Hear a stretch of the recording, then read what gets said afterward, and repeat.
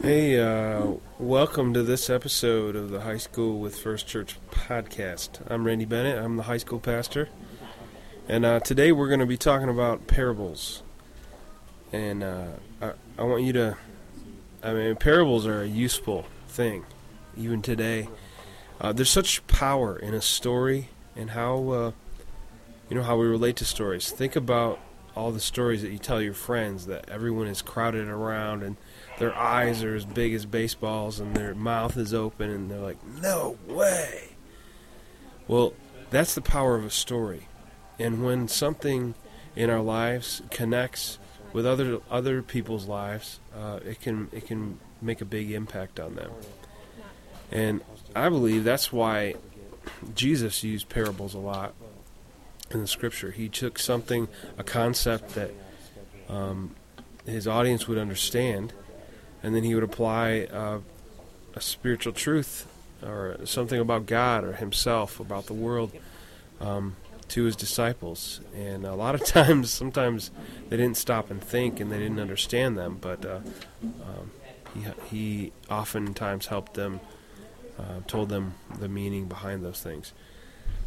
I want to draw your attention to Jesus himself.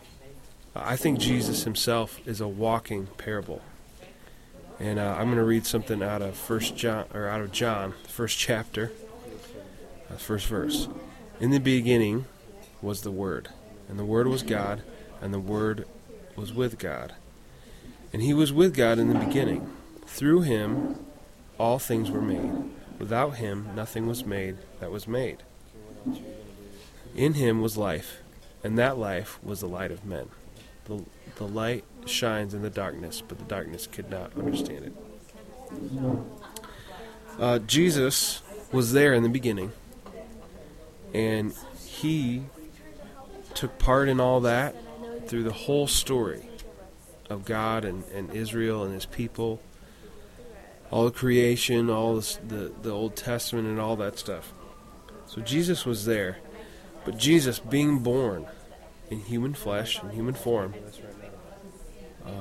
came down and embodied, literally became a walking story of who God was, the nature of God, how we should live. Literally, Jesus is God fleshed out. And he came and he changed our perception of who God is and what people can do through God. So here's the deal for us. If we are followers of Jesus, we need to be that. We need to be Jesus in their lives. We need to be a walking story of who God is. We need to show them who God is. And good or bad, that's who they see. If we say we're Christian and they know that we're Christian, and they see us do this or do that, they see us fall or they see us do good things, that's their perception. So I don't know about you, but that motivates me that people are watching, that people are really, a lot of times they're counting on me, whether they think so or not. So that motivates me often to do what I think Jesus would do and how he would act. How are you walking parable? How are you that? It's the simple things I think we all know. It's listening to your friend, fully engaging them, and not just like listening, but like when you hear that they're struggling with something, or even if it's just like, oh man, I got a big English test today, I don't really know it. I've even studied, but I don't get it. And then the next day, or you see them a couple days later, and you're like, hey, how did that English test go for you? That stuff matters. That stuff is a big deal. Think of it this way, though.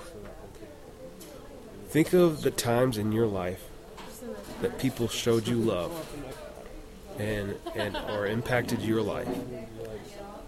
Explained something about God to you, or were there in a tough time, or showed you how to do that for others. Think of those times, and do turn it around and do those things. Start walking down the street in that same way that person helped you. And that's how you're walking parable. That's how people see the story of God on the streets that we live in, with the halls we walk, the locker we are messy in, the team or the field that we play on, those kind of things.